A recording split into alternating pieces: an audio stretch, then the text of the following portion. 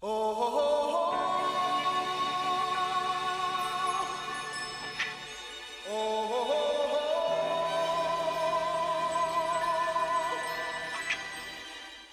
to the Phone Booth Fighting Podcast, everybody. I am Richard Hunter. He is Frank Mir. You know that by now. We do this twice a week for you. The podcast available in iTunes, Google Play, Stitcher Radio, SoundCloud, phoneboothfighting.com if you can't remember any of those platforms, and a whole bunch of other ones that I know you guys use. I know that all too well now after a couple of weeks of having issues with our RSS feed. I won't bore everybody with a bunch of technical jargon and dialogue about that, but I'll just let you know that everything is supposed to be fixed as of now. Now, obviously, if you're hearing this, one way or another, you got the podcast, so you're probably not any of the people having the problems. But if you know anybody that is, please refer them to us. Tell them to message us on social media, and we'll get it figured out. But thanks to Davey, our Irish Canadian listener, who did an awesome job of our website redesign and helping us with that stuff. I think we've gotten all that technical stuff worked out. But you can always, if for some reason, I've learned this, Frank, over the last couple of weeks, if for some reason your Phone Booth Fighting episodes are still not downloading with regularity the way that they're supposed to be, you can unsubscribe and resubscribe. And sometimes that kicks it into gear. So keep that in mind. But don't do one and not the other. Don't unsubscribe and then immediately forget to resubscribe. That would be terrible. So if you're going to do one, please, folks, make sure you do the other.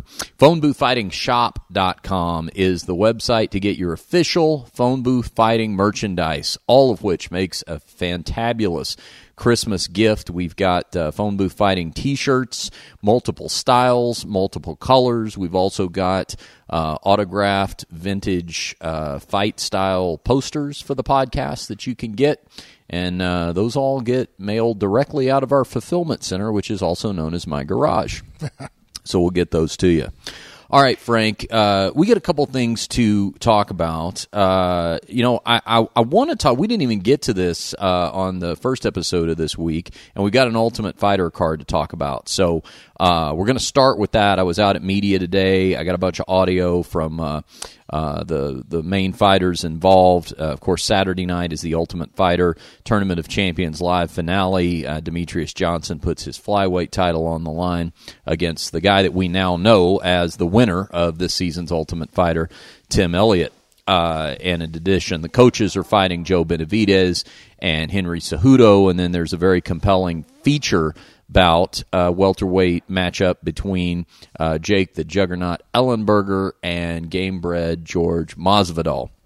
So before I get to the audio of my conversations with most of those guys from earlier today at the Palms Casino here in Las Vegas, I also want to, Frank, don't let me forget before we wrap here, I want to get your thoughts on the UFC stripping Conor McGregor of one of his two titles. He's now been officially stripped of the featherweight title. So just hold that thought. We'll get to that before the conclusion of the show. But first off, kicking it off, you heard my quick phone conversation with Joe Benavidez last night, but I met up with him in person. If you were listening to the last episode, we left with a cliffhanger with Joe. I said I was going to ask him today, I was going to give him 24 hours to think about it, and I was going to ask him if he had an answer for Henry Cejudo's question of whether or not Joe Benavidez is a role model. That was a recurring question that Henry Cejudo seemed to keep posing on this season's Ultimate Fighter. Really, Frank sort of questioning whether or not Benavidez could be considered a role model. And then I also clarified, I don't know if you heard about this yet or you happened to see it, Joe Benavidez made a particularly sensational taunt, threat, promise, reference, I don't know what you'd call it, but something at the very end of the broadcast last night, the last episode of the Ultimate Fighter Tournament of Champions, that really got the internet abuzz. Something along the lines of, did he just say what I thought I heard him say, Joe Benavidez, to Henry Cejudo? And you will hear me clarify exactly what was said and by Joe Benavidez and exactly what he meant by it Also in the background on the podcast, just so you know, it's Christmas time here at Stately Mere Manor. So Mrs. Mere is busy getting all the Christmas decorations up with her trusty helpers, and it's looking, boy, it's all out here on Halloween, or it's for a holiday, I should say. It was all out for here on Halloween. Halloween decorations come down. As quickly as those come down, Christmas goes up. Switches over fast. That's right. Quicker than a mainstream department store in here. They do not miss a beat. All right, let's hear from Joe Benavidez, Frank. I think you're going to find one particular aspect of this particularly interesting. Sir? Okay, all right, Joe. It's been 24 hours. I asked you yesterday. You're home. The burning question of Ultimate Fighter Tournament of Champions. Henry Cejudo posed it. Is Joe Benavidez a role model? You know what? To find the answer to that, you would actually have to ask somebody else, because anyone who's a role model doesn't claim or shout out that they're role models, right? I mean, I've never heard it besides Cejudo, so that should tell you everything. You know, unless you're like trying to talk somebody into something, or you're like missing something or insecure, but I don't know. But you know, like no one that's a role model is like, yeah, I think I am a role model. I think I inspire people. You just do it. You be yourself, and you do it or not. So you have to ask people, I feel, about it. You know, I'm not going to go around saying I am, because that's, I don't know. I would say the answer to that question makes you a role model in passive aggression, so I'm impressed. Yeah, something. Yeah, but, yeah, that's how I feel. Ask other people that maybe, you know, would look up to me or something. Who knows? Can you clarify what was said between you and Cejudo on the last episode of The Ultimate Fighter last night that's been talked about, when he leaves the cage and you tell him something about high school? Oh, yeah, I told him I used to fuck guys like him in high school. Yes. Yes. Yeah. Okay, I do what you Okay. Yeah. Because I actually think that is a much more intimidating claim than, you know, I used to push guys around. Yeah. Yeah. Definitely. Okay. All right, I'm just clarifying that's what I heard. Just caught up in the moment. All right, back to Joe in a second, Frank, but your thoughts? No, it's some pretty aggressive shit talking there.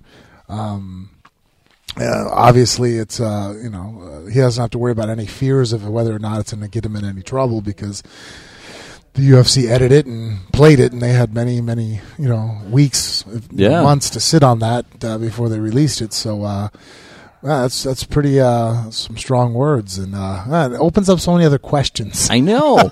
It's not. I'll tell you this. It's not what I want to hear said in my ear when you've got my back.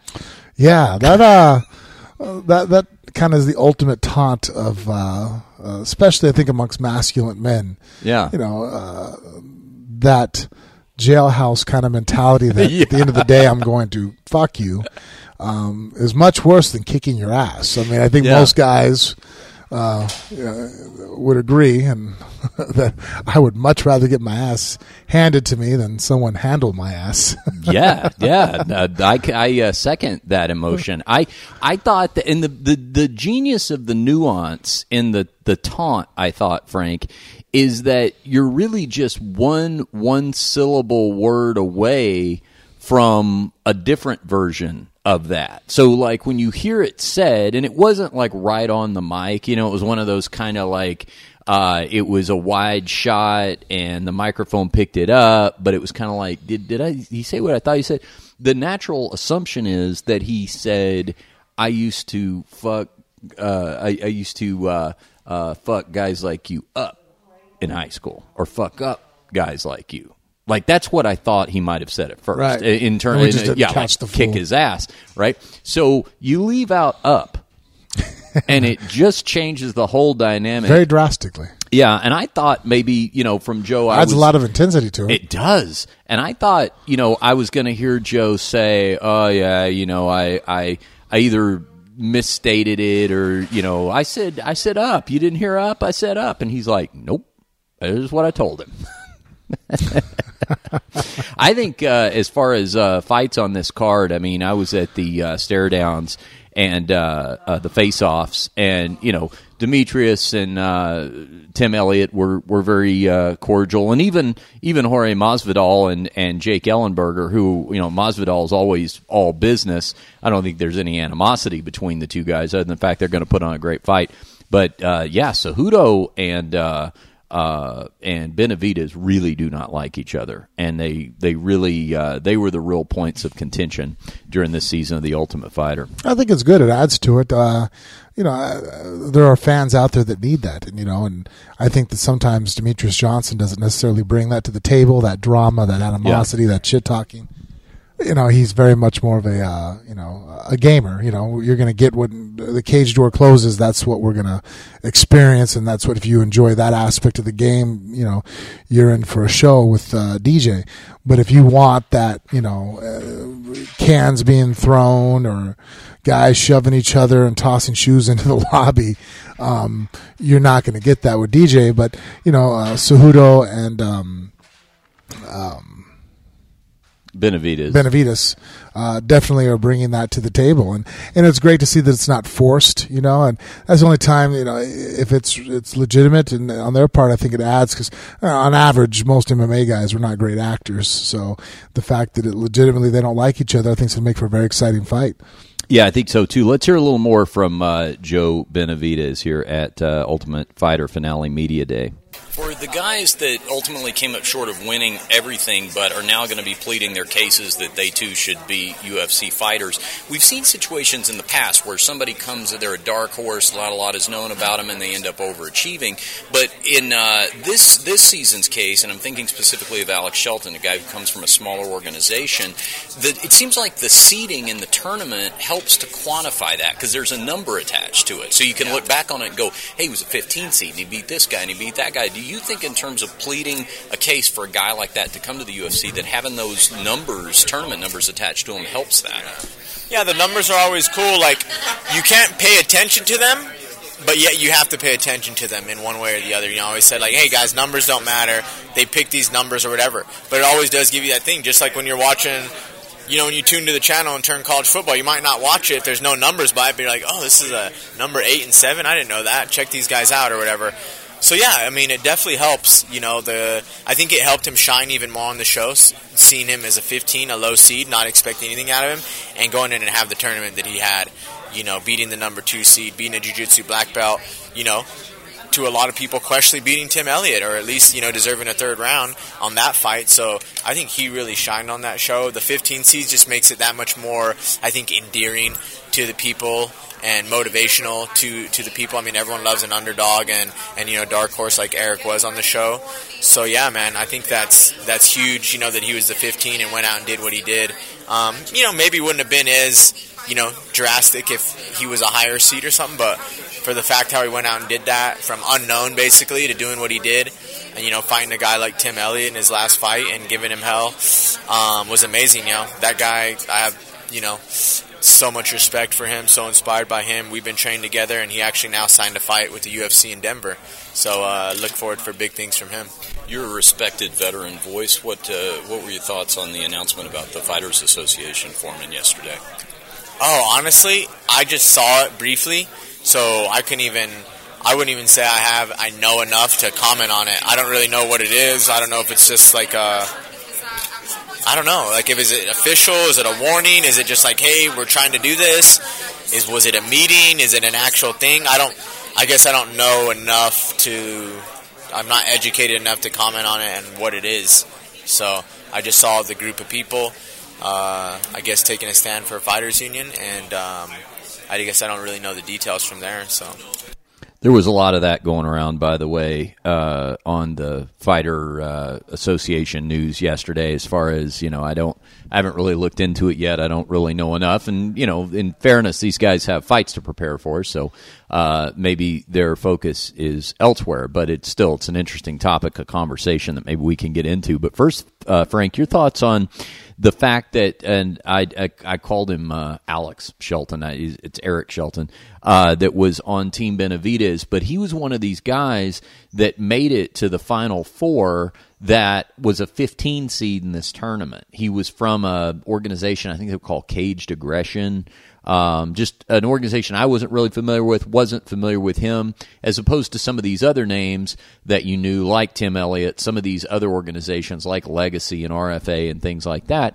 And it does seem that when you get a guy that's going to outkick his coverage, to use a football analogy, that it does help when you have those seeded numbers attached to him. Everybody can go, wow, you were a 15 seed in this tournament. You made it all the way to the Final Four. Yeah, that's the upside to it. And I think that, Benavidez is right in that assessment that when you put numbers on it, people like, humans, especially Americans, we're just fascinated with rankings and numbers. And, I mean, you turn on a baseball game and it's nothing but a mathematical equation back and forth and stats. And, so the more that we can do that with fighting, and I think the more interesting it creates it. And I think that, for someone to click on there and see a guy performing, it adds that much more momentum to it, because you're right. A guy in the Final Four who was basically second to last coming into the tournament ranking-wise, I think adds intrigue, and then you might go back and look and go, how did he get here? Was it really because he was unknown? Did he make improvements? And it just adds that much more diversity to the situation. Shall we hear from the champ, Demetrius Johnson? Always. Let's do that.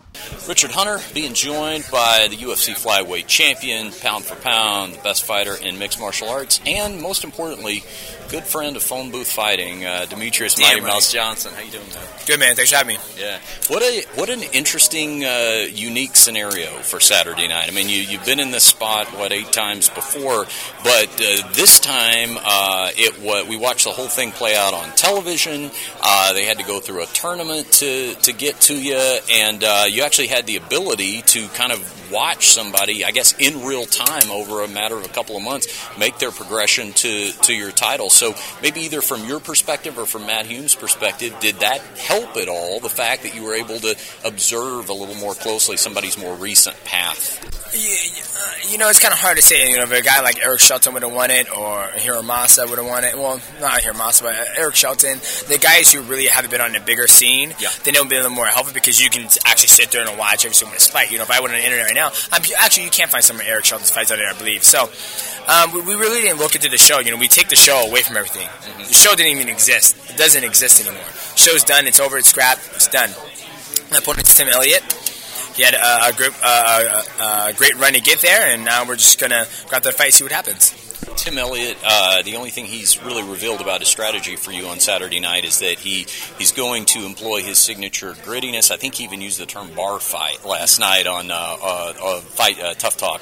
What are your thoughts about that? I guess, first of all, two-part. Do you feel like you faced a fighter who's tried to do that sort of thing with you before? And two, how do you think that game plan works against you? Yeah, absolutely. I think people have done that to me before, to try to overwhelm me, to smother me, which is perfect, because he does have to work for me. I don't have to go find him. I don't have to cross distance. I'm able to get him in my clinch. I'm able to use my wrestling. You look at guys like, a guy like Zach McCoskey. Zach McCoskey able to keep the distance, take him down at will, pass his guard, get him in crucifix. So, which is perfect, because I have all the same abilities that Zach McCoskey has, but times 10. So I fought in the heat of the battle. I fought guys with great power like John Dotson. So it's not going to be anything I haven't seen before. And you just got to make sure everybody's ready to go after it. And lastly for you, when it's said and done, you're retired, you're in the UFC Hall of Fame, you're going to be looked at as the godfather of this division, the real pioneer, as the first champion and so long reigning. Being in that position, did it do you proud, the fact that this flyweight season was not only one of the most exciting seasons that we've seen, but every fight in the first round was a finish, that there was a lot of really exciting, compelling action in this season? Did that just, apart from who you were going to be fighting, how did that make you feel as a pioneering flyweight? I think I'm glad that UFC did it, because the tough needed a new spice. It needed to see actual guys who are competing, who are champions, not just a random guy who's training at the gym who's 6-0 at an amateur level or a regional pro. These were the regional champions. So I thought it was a good thing. You saw a lot of high-class athletes and a lot of high-class skill set. DJ Frank says good luck, told me to tell you, and we'll see you on the show soon. Awesome. Thank you, Frank. Thanks, man. Appreciate it. So there's the champ, Demetrius Mighty Mouse Johnson. First of all, Frank, your thoughts about what he says about Tim Elliott's proposed game plan for this fight. That Elliott is saying, I'm going to go in there, I'm going to make it a bar fight, I'm going to make it ugly, I'm going to neutralize technique. Maybe that is his best option, but how well do you think that works against Demetrius? I think it's hard because of the speed difference. Demetrius has phenomenal speed. He's the fastest guy probably in the whole UFC, and he doesn't get tired. So it isn't like, okay, I got a guy who's quick in front of me, and I could just keep stalking him down, and I might lose a round or two coming towards him and get outpointed, but eventually I'm going to be able to get my hands on him and wear him down and break down that speed and get him tired. Demetrius, I think, holds the record for the latest, submission.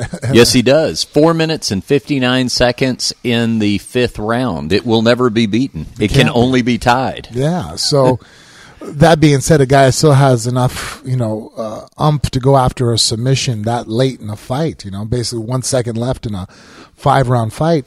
So cardio and speed are just two areas that just, he has in such abundance, and he's such a technical fighter that at this point, if I had to, formulate what could beat Demetrius, I'm like, well, somebody like Dodson, I think, still poses probably the greatest threat of everybody in the flyweight division because he hits hard enough, he hits with such power and and he has speed himself, that maybe you can catch Demetrius, land a good shot. And then when you do land one, because you're not going to land a lot on him. He's not somebody you can constantly use accumulative damage on. He's somebody that, if you're going to land a shot, you have to make sure that shot is extremely powerful. And I just don't see that with Tim Elliott. The guy's punching power is just not his strong suit. So I think that really, he's at a great disadvantage. I really don't see how, I think he's a good wrestler. I think he has great jiu-jitsu. But to go out there and try to just grind on DJ would have to completely stop moving his feet, stand in front of him, and we've never seen that. I've never seen Demetrius with anybody stop moving. Yeah. I think that obviously Demetrius is going to go into this fight as a heavy favorite, and that's the case with a number of his fights these days. But I think from a pageantry aspect, in terms of the way that this fight came together, I still think it's good and it's right in the sense that Demetrius had cleaned out a division. We talked about this on the last episode. He had beaten pretty much any of the contenders in the top 10, some of them more than once. The UFC actually had to go outside of the organization to find someone to fight him. So if it's going to be Tim Elliott, I guess what I'm saying is, if we're going to have to be talking about somebody who may be a sizable underdog to Demetrius, I think it's maybe good for a change that we're talking about somebody outside of the organization who, unless it's a longtime UFC fan who has followed the flyweight division pretty closely to remember Tim Elliott from his first run, that it's at least somewhat of an unknown, maybe more so than somebody that we had just recently seen fighting in flyweight prelims. Well, I think also too, really the real winner of the whole whole reality show that we've done is the 25-pound weight class in its entirety. Agreed, yes. I think it's brought more attention, and now we've created more names, because before, basically you were creating one name at a time and then pitting that person against Demetrius. Then Demetrius goes and kicks that guy's ass, and now it's like, all right, well, who's next? Then you would build up somebody, and then at the end they ran into Demetrius Johnson. And so I think we were kind of losing a little bit of enthusiasm for the flyweight class. It's like, well, it's basically one guy. Yeah. And I think now, at the end of this, I think that it has expanded the flyweight class that, not to be a dick, but I really don't see Tim Elliott even making it to the end of this fight with Demetrius Johnson. I think that, Demetrius is just on a different level than everybody else. That's why we talk about him being the best fighter pound for pound in the world. And it's not just because, I'm friends with the guy, but I'm just looking at his numbers on what he's capable of, what he has accomplished so far. It's just hard to make an argument. And I haven't even really seen anybody on in any kind of forum, really establish a legitimate chink in Demetrius' armor. It's like, well, but he's not good here off his back, or he's not going to be good against the cage, or his takedowns, or his ability to block the takedowns, his hand speed, his hand power. Yeah. It's like, I mean, he knocked out Joe Benavidez. He's, you know, faster than, you know, John Dotson, and, you know, he's just the most technical guy footwork wise. It's like, you know, I mean, every sport we get our Michael Jordans, and I really feel that, you know, the flyweight class, that's who Demetrius is. He's the Michael Jordan of fighting right now. He's just on a different level. I mean, he can have a bad day or get caught, you know, but as far as somebody soundly saying that they're going to be able to be better than him, we don't see. But it worked almost to the detriment of the whole flyweight class, because it's like, all right, you know, who cares about the weight division? And now the fact that we have so many different names and enthusiasm behind it, you're going to see a lot more people, I think, having more of an interest in the fights that occur at that weight class. You do bring up a great point also in that, you know, this has been a season where, unlike some previous seasons where you get a winner and then maybe we have a conversation about one or two other people that we saw, you know, and we go, yeah, you know, they could probably have a run in the UFC. You would have a shorter conversation talking about the guys from this season who don't belong in the UFC. You know, who, well, maybe that guy needs a little seasoning. But, I mean, the fact that the bracket was so competitive, and even the final fight, listen, I mean, I haven't given any credit yet to Hiro Masa from last night. This guy, although he lost a 30-27 fight, as you know, all 30-27 fights are not created equal. No. Every one of these rounds was competitive. That is, on a side note, something that drives me nuts about our judging system, that, you know, you can sit there and a fight can be just, you know, to the wire. And a guy, you know, and you hear fans say that, well, I can't believe it was 30-27. I'm like, well, that just means that the guy just barely won each round, you know, and vice versa. I think the other reason why people get so confused with fights that way is because they'll see a fight where it's, you know, I can come out and basically destroy somebody, and if the next 2 rounds they barely beat me, they win the fight. You know, in a 3-round fight. And I think that confuses fans too. But, yeah, speaking about Hiro, the guy, everybody pretty much that on the show, I think could be on a flyweight contract with the UFC. I'd be hard pressed, really, you're right, to sit there and name one guy. It's like, he absolutely does not belong in the UFC. And I think a number of them consequently will get UFC contracts, and I think that there will be other discussions about these guys and their chances against Demetrius. I didn't see anybody this season that I immediately thought, the pound for pound king is in trouble. But that being said, we've kind of exhausted a lot of conversations in the flyweight division about the knowns. So at least now we've got the infusion of some unknowns. Yes, I agree with you. And again, I think it just recreated the flyweight class. It's no longer just a one-guy division, and you can make other fights now that are interesting. I mean, for example, Joseph Benavidez is fighting Henry Cejudo. It's not for a title, and it's interesting. You know, it's, okay, well, you know, both guys have lost to Demetrius, so, you know, conversations about whether a win here puts them into a title contingency and what that actually means. But the fight itself garners interest, not so much the elements of what it could lead to a title shot and what it means to Demetrius, but just who wins between these two guys. And I think that's what, you know, the division needs. And you see that in the other weight classes where two guys fight each other. And yeah, there's always talk about where this positions them in the division, but the fight itself, you know, garners interest and attention from people because you want to see those two guys that have names, that have fan base, face off against each other. Yeah. It, you know, also in the case of my conversation with Demetrius there, just talking about, you know, what this meant this season in terms of an overall representation to the flyweight division.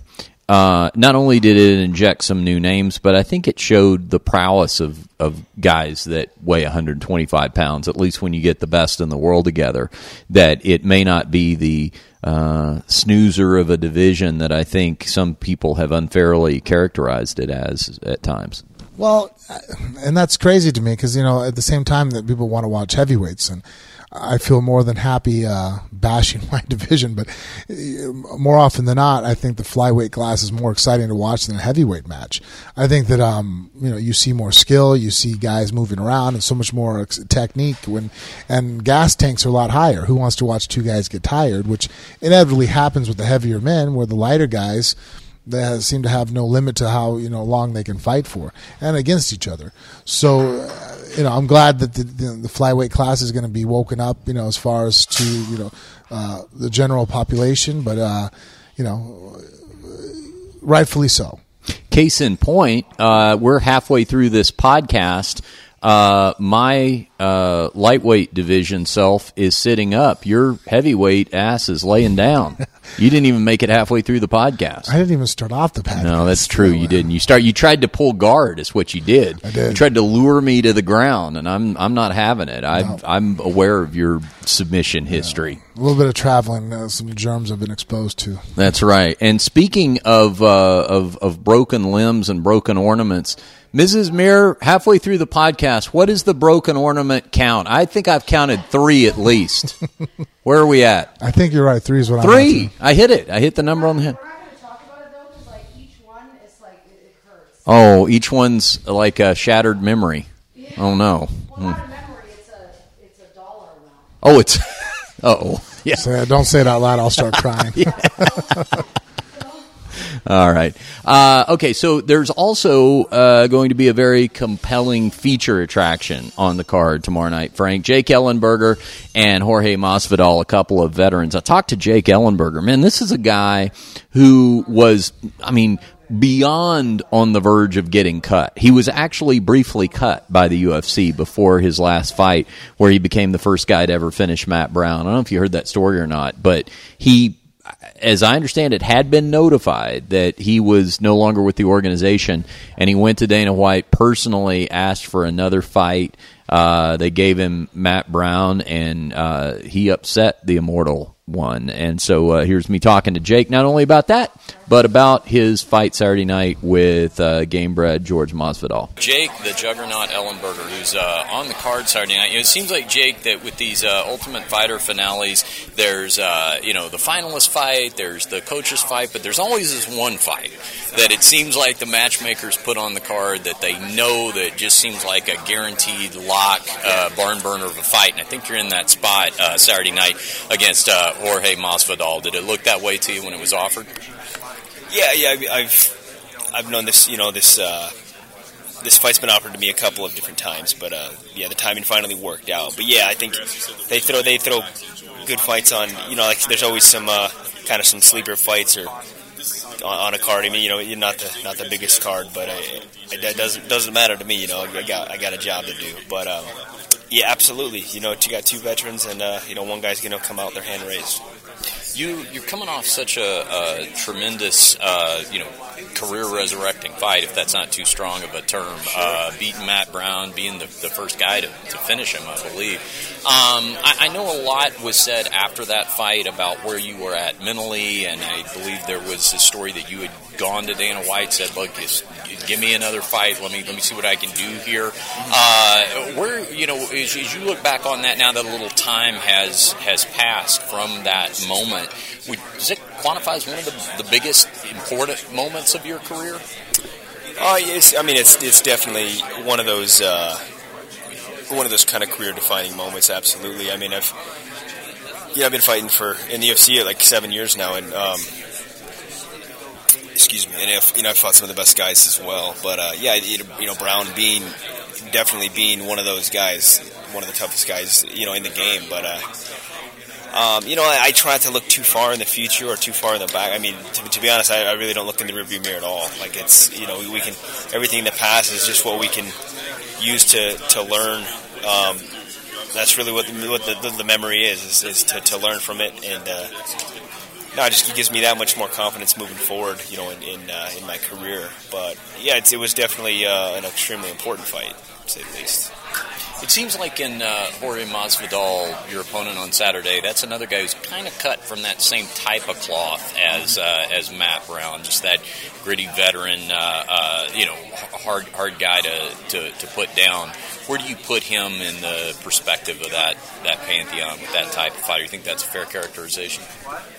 Yeah, he's a veteran like myself. He's shown he's tough, but honestly, that quality doesn't go very far these days. Everybody in the sport is tough. You know what I mean? I could name hundreds of guys, not even in the UFC, that are tough. But for me, it comes down to strategy and execution. Everybody is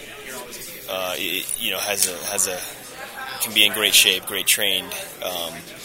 But it comes down to execution. It's really all it comes down to is who's going to be better the night when it matters.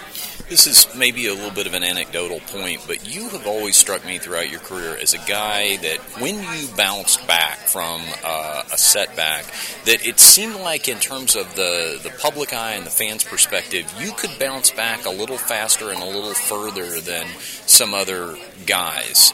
Just kind of be right back in that conversation and exciting fights. One, do you agree with that? And two, if you do, what do you attribute that to? Yeah, well, I would agree to that. I mean, I think it's it's definitely an advantage. I would say it's such an emotional sport, and or I should say emotionally driven. And people get, like I said, you can't play too much on your hand. I mean, a win is fantastic, and if you can win and learn from it at the same time, even better. But you can't put too much into one result, if that makes sense. I mean, I've been on both sides.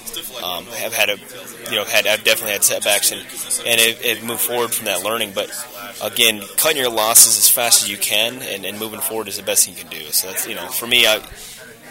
Same thing with a big win. You can't. Don't be holding your breath. It's time to use that. Keep moving forward, and like you said, use it as momentum.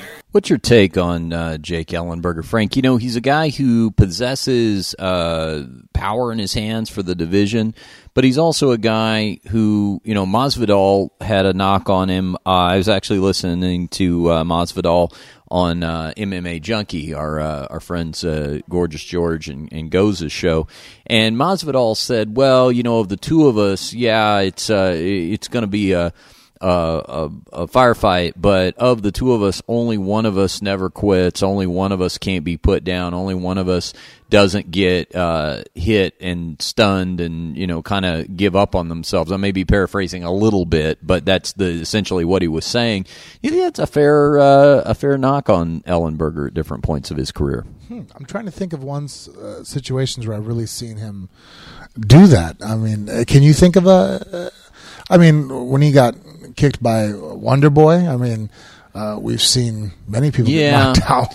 Yeah. See, I think it's going to be examples like that because that was one where main event of a fight night card. Wonder Boy made quick work of him.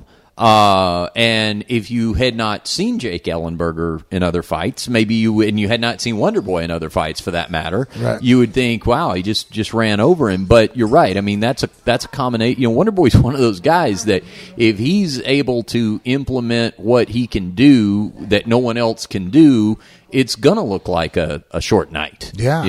I mean, it's amazing that, Tyron Woodley had as much success as he did against him. So I understand why Masvidal may be saying that because, he's hyping himself up for the fight. But and a lot of times when you're talking trash, it's great to always have some basis in reality that you're bringing up. Yeah. And you just exaggerate it, or you might, really blow it out of proportion to bring attention to it, but at least it's not an outright lie. It'd be like, fighting somebody and completely, I'm fighting Demetrius Johnson. I'm like, well, he's not that fast. That's one of those things where it's like you're not even going to get any credit for that type of talk, and people are just going to raise their eyebrow and pretty much right off the next few words that come out of your mouth in any way. They're like, all right, well, this guy just, he's just talking. There's no basis in reality. So that's why right now when, Masvidal to say that about Ellenberger, I'm like, I don't know. I mean, I think that just it's a tough division. Yeah. And he might not have something that maybe more of a victim of not having one spectacular aspect to his game where, like, for example, Cowboy Cerrone, does he have weaknesses and has been, caught in fights before? Yes, but, he has so many victories because of how great of a striker he is. His versatility, his combinations coming at you. So he possesses something that's like, wow, very few other guys in any weight class really even have his combinations and angles that this guy throws. When I think of Ellenberger, I think of a guy as a very solid fighter all around, a really good grappler, heavy hands, has a good chin, has decent cardio. I just don't think there's anything that stands out that, wow, the guy, it's Damian Maia's jiu-jitsu or, or Anderson Silva's elusiveness and counterfighting. Yeah. And so, that's more or less the problem is when you fight in the welterweight division, you could be a really, really good fighter like both these guys are. And that's, not a knock on you, just, just the way it is. I also talked to Jorge Masvidal, so I alternate between Jorge and George. I like Jorge, but a lot of people say George, but Mike Goldberg says Jorge, and Jorge George never corrects me one way or another. He seems to smile every time I say his name, so I'm just going to keep bouncing back and forth. I like it. I like Jorge better. All right. Here's my conversation with Jorge Masvidal. George Masvidal here at Ultimate Fighter Finale Media Day. George, you got Jake Ellenberger Saturday night. I was just telling Jake, this is one of those fights on these Ultimate Fighter Finale cards where it's like you got the show final, you got the coaches fighting, but it always seems like there's this can't-miss, lock-cinch feature fight that when you look at on paper, it's like, okay, there's no way these two guys don't put on an exciting fight. I think you're in that spot. Oh, this is a fight to watch. You know what's going to happen in the championship fight. The co-main event fight's a great fight because you don't really know what's going to happen there. It's going to be a good competitive fight, I think. But my fight is definitely one to watch, not because it's going to be competitive, but because I'm going to hurt somebody. Yeah. I'm going to bust this dude up, and I'm going to keep busting dudes up and exposing them. These rankings, these numbers by their names don't mean nothing, and I'm just excited to bring a lot of violence to this night, on Saturday. Your opponent, Jake Ellenberger, did have a very impressive last outing. He defeated Matt Brown, became the first guy to ever finish Matt, and I think some people would compare you and Matt in terms of your grittiness and your unwillingness to give up. Given all that, did that impress you that he was able to finish Matt the way he was? Didn't impress me. Not for nothing, not to knock the dudes, but I think a lot of changes to the regime, meaning USADA, have affected several dudes, and I wasn't impressed by the performance, like GSP says, So I just want to get in this Saturday, whoop his ass with him. Ask for an update around ATT. I know you train there. It's one of the biggest camps going, and there's always big news coming out of there. So what's the you're one of the veterans around there these days. How are things at ATT? Oh, things are amazing. I'm more like beyond the veteran. I'm like I'm the OGest thing over there. I've been there from the start, carrying the flag. Every time I fight, you could be a fan of mine or not, but I fight, man. I get knocked down, I'm gonna get back up and get in your face. I'm there to compete, And shit, I love it over there. We got a lot of every month we see a good amount of guys. Most of them don't stick. You come from a little gym and you're the top dog at your gym. You get to our gym, and then in a grappling round, not even talking about sparring, in a grappling class, you might have 3 or 4 guys ranked at your weight that are there that day, and then on top of that, you got 2 All-Americans from college that nobody's ever heard of in fighting, but man, can they grapple and wrestle their asses off. So a lot of dudes come, they can't hack it, to tell you the truth, We see them for like a month or 2, and then they're gone forever, and it's been a process at ATT for a very long time. I've been seeing faces coming in and out of there for a very long time. You mentioned carrying the ATT flag. Is that the same flag, or are there different ATT flags that we see fighters carry? The white flag with all the blood, same flag every time. Only one flag. Who has custody of that one? Who's in charge of keeping track of that one? That one right there, it's probably Ricardo Laboria has that one, I think, And then there's also a black flag that they ended up making that had a shit ton of fights too in the short amount of time that it had, because obviously we're a huge gym. But the white one has a lot of history behind it. Little phone booth fighting exclusive for you there, Frank. I have confirmed that it is ATT coach Ricardo Laborio who has custody of the bloody flag. Boy, that probably is maybe tough to explain to a patrolman if you get pulled over on the way to the fights. What a DNA there, huh? I think it would be. What do you think about Masvidal's comments there? But first of all, interesting. I just kind of perked up my ears just listening back to it. But the USADA reference saying that it's altered a lot of guys' abilities.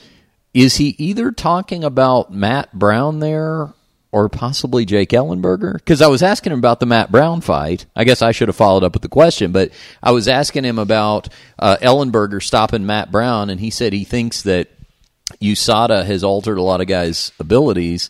Does he mean that? Is that a reference to Matt Brown? Did you take it that way, or was it Ellenberger? I didn't wasn't understand sure. it either. Yeah.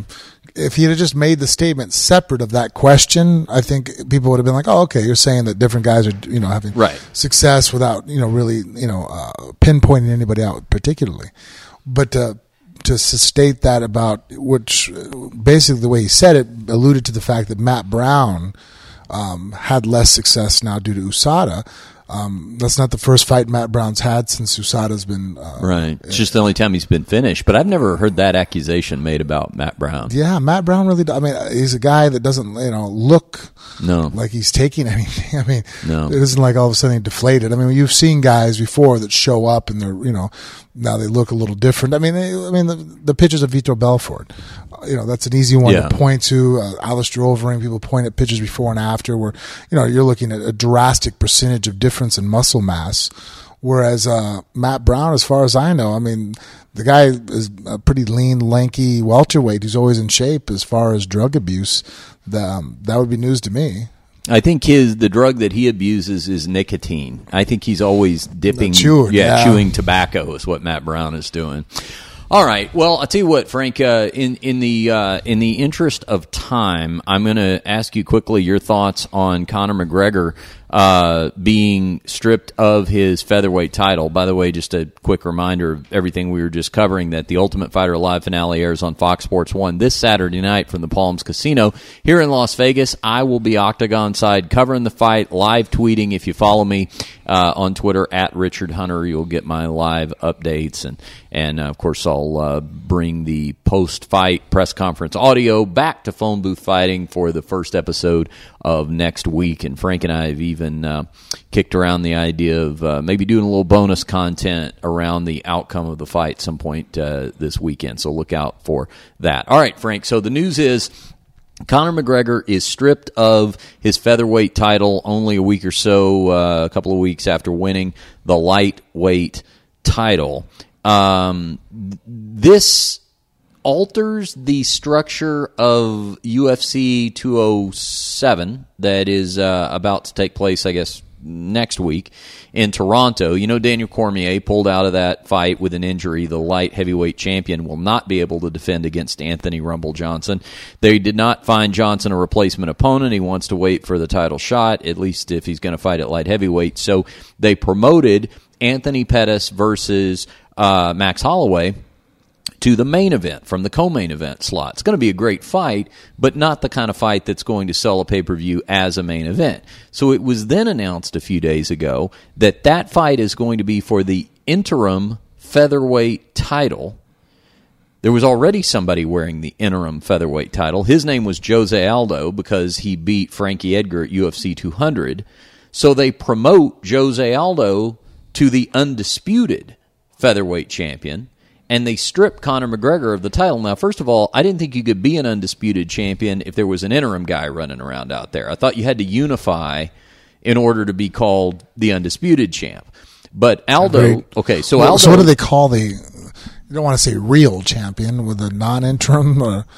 I think you just say featherweight. I don't think you say don't anything. Really say. You say he's the featherweight champion, and you have the interim. Exactly, and so boxing. We probably ask Angelo. Oh God, yeah, boxing is because they have big, so many. Mess that's about the all that. Alphabet soup of different. No, it totally is. But I'm just looking at the way that the UFC has done it historically, and interim titles have been for when someone is hurt. When someone is, holding out or retired, or maybe he's taken a step away from the game or whatever.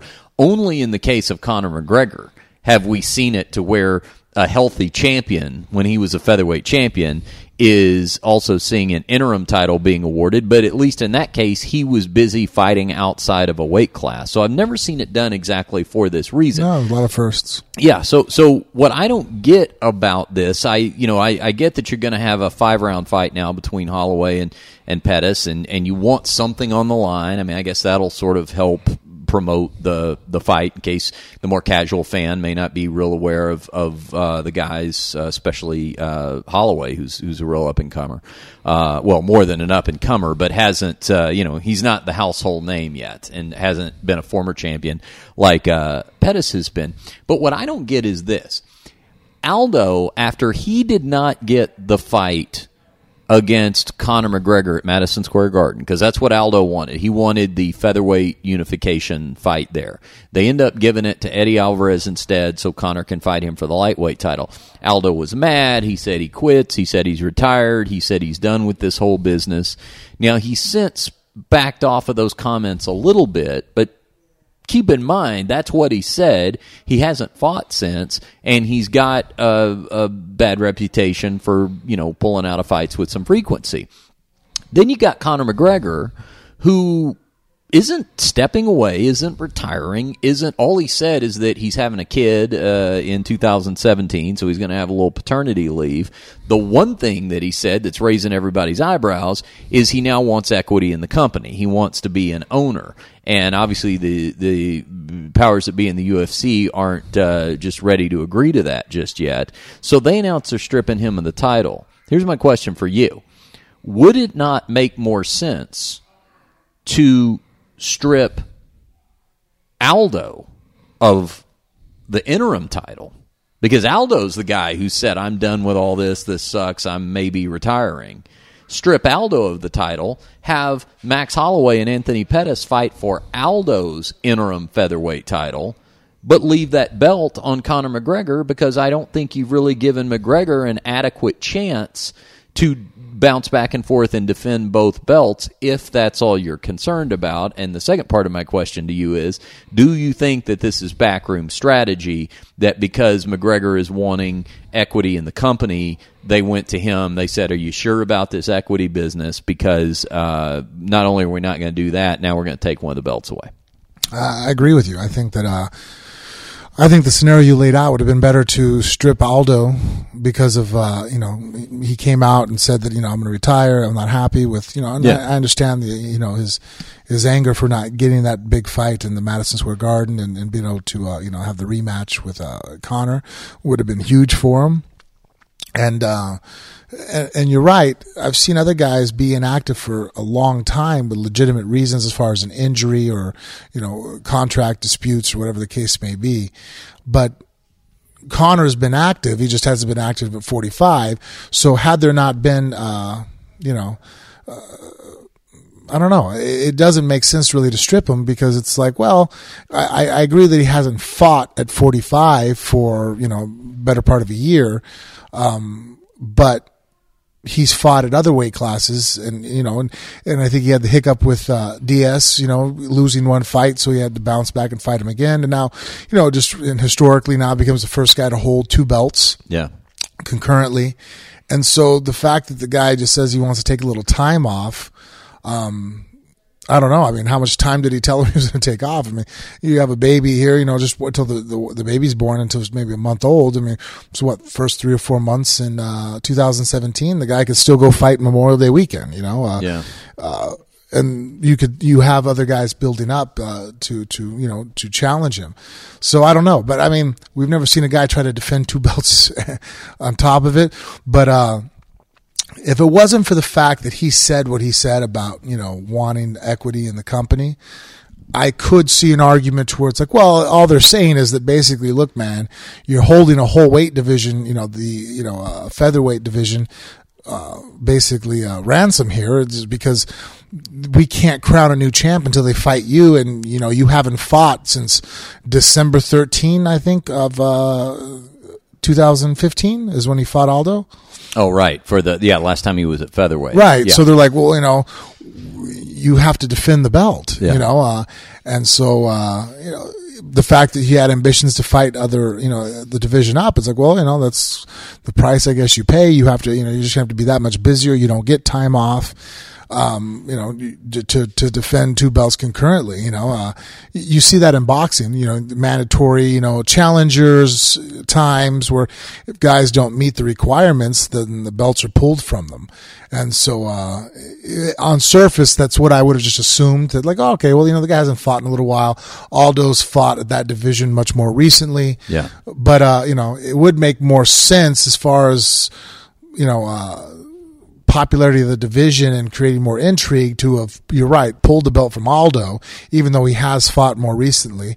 You could have some reasons that sound good on paper to do so and make it to where Pettis and Holloway are fighting for featherweight title, and it brings it like, okay, when our champion comes back off of his leave, we know who he's going to have to face now. It's somebody fresh. Well, I mean, I guess not Max Holloway has a win over already, but if Pettis were to win, that makes an extremely intriguing match. And now it's almost kind of like you lose that. And you'd wonder why the UFC would want to lose that possible matchup and storylines that, especially storylines that involve Conor McGregor, who's, right, the biggest player in the game when it comes to selling pay-per-views and putting people in seats. I really think they don't want to give him even a small percentage, because the more I think about it, the UFC business model has always been very closed book. They don't want to, even when this whole thing now with the Players Association, or the, Mixed Martial Arts Association having a union, you have guys sitting there, and I've heard that before too. The UFC only pays out, a very small percentage. I think one time I even heard someone starting to argue 4%. Now I've heard 8% is what goes to the fighters, is what Bjorn, said on the conference on Wednesday. But then in the past, you've had that when that argument's been brought up, Lorenzo, himself has said, no, it's closer to 50%, that what we give out to the fighters. Yeah. Okay, well, open your books. Show us. Well, we don't do that. We don't open our books ever. So if Conor might think that making $2.5 million is phenomenal, but if they give him a percentage of the company, he has access to the books, he might find out that his $2.5 million ain't shit. Yeah. They're like, you're making that much, but I mean, no, how much are the guys really making? And I don't think they want to even begin to open that door as far as, any kind of, what's the word I'm looking for? Sharing, corporate share. They due diligence? No, when you share with your company, you share. Profit share. Profit sharing. Yeah. Thank you. Yeah. I think profit sharing only opens that up because, that's kind of a public, company type of process. And, the UFC has never wanted to be that way. Even when the Fertitas brought Station Casinos public for a little while, they ended up restructuring and doing things to get it back to private. They much rather, don't worry about what we're making, just worry about what you're making. And I sometimes can understand that argument, but at the same time, someone like Conor's like, look, I'm breaking record after record, to go to the Madison Square Garden, which has some of the biggest boxing matches in history, and you set the record as a mixed martial artist. Like, I don't know if that's been talked about enough. I mean, who would think 2 years ago, if you told me that a UFC event would destroy a boxing event, a Mike Tyson boxing event at its heyday, and we're going to outsell them? Yeah, Mike Tyson versus Evander Holyfield. Like, wait a minute, we're going to beat that? Yep, you're going to smash that record. No way. Really? And it's not even going to be a heavyweight. They're going to be lightweights. You're like, that's incredible. That blows my mind. And so, you have those fights. To put it in perspective of why I wonder, and I think about it, and I realize that Mayweather's still on he's still on a different level himself when it comes to making money, but, those guys are making, $40, $50, $60 million a fight. So when you still look at Conor, let's say he makes $2.5 million, $3.5 million. Let's say Conor made $5 million when it's all said and done. You look at other people who Conor outsold those guys. If you want to talk about, every boxing match ever besides probably Manny Pacquiao versus Mayweather, Conor's in that conversation with selling power on how many people tuned on to that pay-per-view, how many people went into the Madison Square Garden. Why didn't Conor get $30 million? Mm-hmm. I mean, are you saying because it paid out to the other fighters? Well, I pretty much guarantee you that all the other fighters on the card, you could pay them out in about 5 million. Yeah. Probably covered all their cost. So now where's Conor's $25 million that, where's that at? Well, somebody pocketed it, the money went somewhere, and, we'll never be able to know because the UFC obviously doesn't, negotiate with any kind of, clarity or transparency to their, financial doings. Even if you think about it, the more I've thought about, with the players, Mixed Martial Arts Fighters Association coming forward, which I don't know why anybody besides the UFC would ever have a problem with. Because if you look at any sport that you love here in the U.S., they have a union. If you like baseball, guess what? They're unionized. You like football? There's a players association. Yeah. Basketball, they have a union, and so far I don't think it pulls away from the spectators at all. The fans get to enjoy the sport. If anything, it just means that the athletes are that much more taken care of. So the only people who would have an issue with this would be, the UFC. Having a lack of, losing power, I think is not something most people like to, in any, walk of life, like to do. And so, I'm quite interested to see, on that note, as far as why they cut him. I think that, I think Conor's becoming a problem. Yeah. I think Conor, is I think the UFC's worst nightmare. And I think they kind of had a taste of that maybe with Tito Ortiz back in 2001. Tito Ortiz started to become bigger than what the UFC was. And that created a lot of animosity. I mean, anybody can go through the history of Tito and then Dana, and then they were going to have a boxing match, and Tito showing up to press conferences with Dana's "my bitch" on his chest, and a lot of angst there back and forth. And basically, from what I understood, it derived from the business dealings the two had. The UFC versus Tito. So I think early on they always saw that, let's make the show bigger than the fighter. Well, man, they kind of did that with Ronda Rousey a little bit, but I think Ronda played ball and was very happy with what she had. Yeah. She wasn't really an independent individual. She wasn't a rebel. She wasn't trying to buck the system. And her defeat kind of took it was a built-in break from that momentum as well. It doesn't mean she's not going to. Obviously, she's come back at the end of the year, but it doesn't mean that she can't reclaim all that. But Conor lost to Nate Diaz, and didn't help him out in terms of cutting him a financial break, like you're talking about, or getting a break from him. He just stayed bigger than he ever was. Yeah, no, I mean, and I see people. I go on the media and the different news articles, and you'll hear legitimate journalists talking about how he's, the most dangerous guy in the division and the whole UFC, I'm like, wow, well, I don't agree with that. There are other guys that technically, as far as once the cage door closes, are much more dominant. I haven't seen Demetrius Johnson get choked out, by a guy who wasn't a champion, or choked out by anybody for that matter, or even lose to somebody who wasn't a champ. So John Jones has never lost a fight except for one that he was disqualified in and that he was handily winning. So as far as that goes, I mean, there are other guys but as far as selling power, John Jones and Demetrius Johnson don't hold a candle to Conor. Yeah. And and you're right, him losing, I think that might have scared them a little bit, because in the past it's like, well, if you get mouthy, there was always that threat that UFC, I think, could have that, well, if you get out of hand, we know how to position the right fighter against you, and we can get it to where, not to where they're going to make you lose, but they can try to make your next fight or put you through the gauntlet to make it as difficult as possible to keep a winning record. And with Conor, that doesn't matter. Yeah. I mean, that had to have been a very sobering moment for them to go, nothing's going to slow this guy down. And he's really in, at the end of the day, he is out for himself, rightfully so. I mean, he's trying to make as much money as he possibly can.